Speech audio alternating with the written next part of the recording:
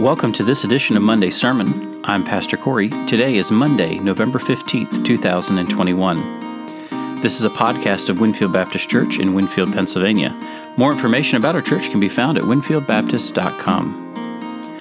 Our fighter verse for this week is John 14, 2-3. In my Father's house are many rooms. If it were not so, what have I told you that I go to prepare a place for you?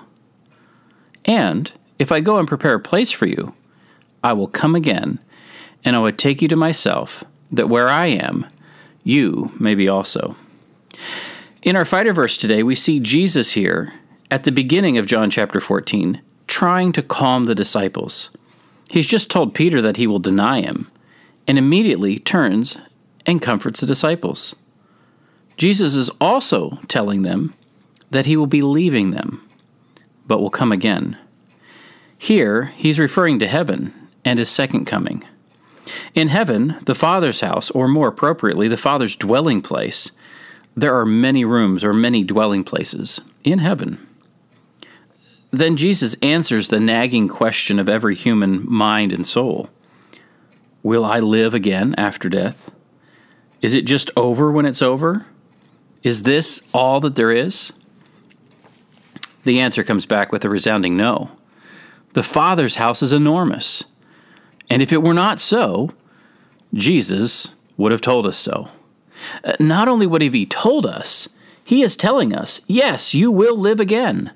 I will come and get you and take you there, that where Jesus is, you may be also. Here, before his death, burial, and resurrection, Jesus is preparing his disciples for hope. What many humans fear the most is the closing of the casket. But Jesus tells us here in John 14, there is another dwelling place, the Father's house. And he will come and take us there. Now, there's another interesting thing about this passage. Jesus tells his disciples he is going to prepare a place for them. And he's been doing so for over 2,000 years. Be encouraged, friends. Not only is he still working on a place for you and me, and not only is he working on you and me, he's working on our future dwelling place. It's going to be more than we can imagine. Next, let's be reminded of the sermon and the text from Sunday.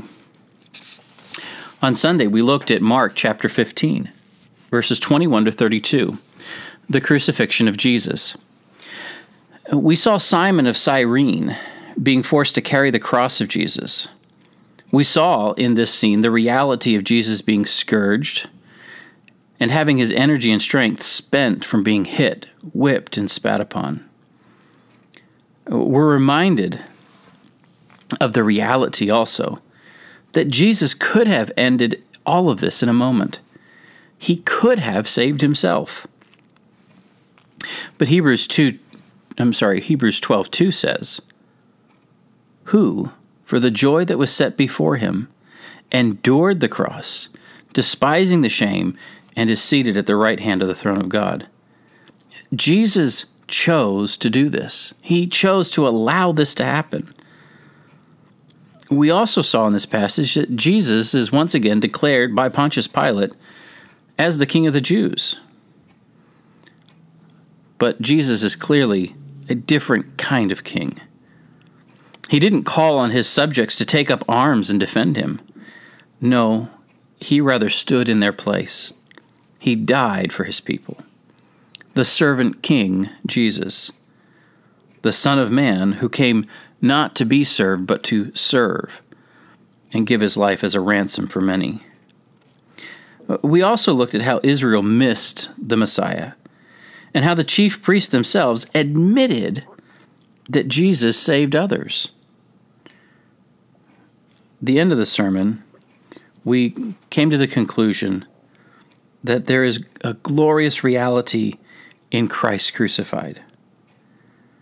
The hope that Jesus gives in his sacrifice to those who believe. We see grace in the crucifixion. Grace to a once reviling criminal who's crucified next to him In other gospel accounts, we see that he repents and acknowledges Jesus as the Messiah. We see grace that we're given knowing that he died in our place. Grace in his serving by facing death and defeating it. Grace that his blood was shed for you and for me. We'll end our talk today with a takeaway. This morning, the air was crisp. There was a change. Fall was in the air. I received also a text from my brother-in-law with a picture of snow covering the ground. For those of us living in central PA, this is the beginning of a season of Thanksgiving and Christmas, but also the third holiday, hunting season. Pennsylvania still boasts of its family traditions of hunting, but it is slowly changing. There were times when you could not walk into the woods on opening day and not run into hunters, but today there seems to be fewer. As I think about how hunting is slowly changing, I'm reminded about Jesus and the reality that he doesn't change. He is the same yesterday, today, and forever. Oh, I can commiserate the reality that Thanksgiving just isn't the same without Grandma's pies, or that Christmas is too commercialized. And yes, that I wish more kids would take up hunting and get out in the woods and enjoy the beauty and cold of God's creation, instead of sitting and playing mindless video games. But that is the reality of life. Things change. But in a world of change, it is a great hope to know that Jesus never changes. His love and his grace remain the same. He's a rock, a strong fortress we can run to. Let us build our lives in hope on Jesus, who, unlike human traditions that change rapidly, Jesus remains the same. Thanks for listening. I hope you will tune in next Monday as we continue to be encouraged by the Word. Until then, I'm Pastor Corey, and this has been an episode of Monday's Sermon, a podcast of Winfield Baptist Church.